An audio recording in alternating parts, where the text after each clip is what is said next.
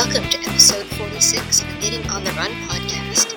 Today is September 11th, 2018, and as always, it's knitting and running in 30 minutes or less. Thank you very much to those of you who are returning listeners, and welcome any new listeners. Segments this week include update on the Be a Helper Cal, FOs, whips, a knitting fail, stash, spinning, and pattern stocking. Here we go. First up, I just wanted to let you all know, in case you hadn't seen it on Ravelry or social media, that the Be a Helper Cal has been extended. I've learned a lesson that I should have understood from listening to the Knit Girls for many, many years, and that is, do not end a craft-along when school starts back up. But my insane schedule, that gives you guys an extra few weeks to get your finished objects in. I'm going to extend it to the end of September, so that I have a chance to post in a couple different locations and also give you a few weeks notice on the podcast. So you have to September 30th to get your finished objects in. And I am going to definitely run the Cal again next year, but we'll probably tweak the dates a little bit to make my life a lot easier this year with 2 kids going back to school, just time, and also we went on 2 holidays right around when we went back to school. Time just completely escaped me. So my apologies for that. But my craziness over here is your benefit. Next up is finished objects. I have one sock complete. I've started a new 52 stitch sock for myself in Plymouth Yards Diversity.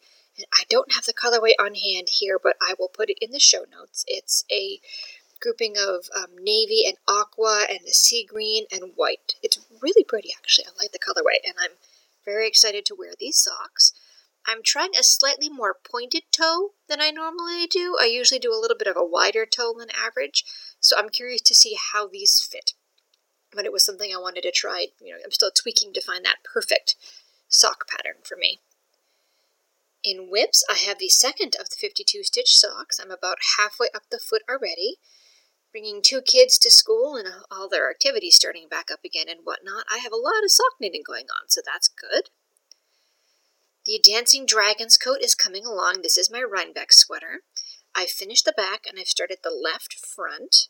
I'm hoping to get this done in time. I'm hoping I'm not seaming it together on the bus to Rhinebeck, but hey, you never know. Also, I should let you know I definitely am going to Rhinebeck. I'll be taking the Webb's bus again this year. So if you see me, go ahead, come on up, say hi. I'm a little bit shyer in person than I probably come across on the podcast, but I would love to talk with you. Don't hesitate to come on up and say hello. My third whip is my first project with my own hand spun. I am knitting it up in hand spun I made from some Hip Strings cotton in the Skies Over Pittsburgh colorway, which goes from white to gray to a whole bunch of beautiful dark blues. I really like it. It's a gorgeous colorway. And I'm knitting this up for a good friend's grandma. She is turning 100 in just a couple weeks, so this will be a gift for her 100th birthday. Stash. Well, I got another box from Hip Strings, and it was my first hand carders. I'm really excited. I've tried them out. I definitely don't quite have it perfected yet, but I have made my first few roll eggs, and I've gotten a little better. I keep trying, I've been trying with the same. I've got some old cotton lying around that I don't like spinning particularly well. So I've been trying that, and even trying, taking the roll egg and putting it back on the hand carders and trying to card it, as it were, and I'm getting a little bit better. I also got 2 ounces of cashmere, and my plan is to blend the cashmere with a pound of cotton to make a super soft sweater. I think that'll be a really, really soft and fun to wear. And cashmere I can get away with for at least a few hours, so this could be a sweater I wear out to dinner with my husband or something like that. I do not have the same reaction to cashmere that I do to sheep, thankfully. Still not something I'm going to wear all day long, but I definitely react much less. Yay. In spinning, well, I started spinning again over the weekend for the first time in about a month. I think the last time I actually spun was when I went to the spinning fiber retreat up in, Newburyport, Massachusetts, up at the farm. It was nice to be spinning again after a while. I'm working on another braid of cotton from Hip Strings. This is the mid-season cliffhanger colorway from her Cotton Club, and I finished spinning it up last night, and it is ready to ply. Knitting fail. Well, I think it was last weekend or so, we headed to Connecticut for the day, and while we were driving to Connecticut, I realized I'd made a mistake 20 rows down in the cable pattern. And it was one of those cable patterns where the cables go back and forth. It's not just a set, 6 stitches. It was a wandering cable pattern. So to fix the, 3 stitches that I needed to tweak, I would have had to rip out, 9 or 10 stitches and go down 20 rows. So that was, in the car, forget it. It's not worth it. And I tried to tinker with it a little bit. But once you got to the, basically 200 stitches off the needles, I thought, what, forget it. I'm just going to unravel it. It was only the back of the sweater, not the whole thing in the round. So while it was very, very frustrating to frog that far back, it was not as bad as it could have been, since I normally knit sweaters in the round. So this was only half of my body width, not my entire circumference. That was good at least. But I've already gone back and finished and gone past where I am and finished the back of the sweater and started the front, and I love working on the sweater. It is the Dancing Dragon's Coat by Heike Campbell.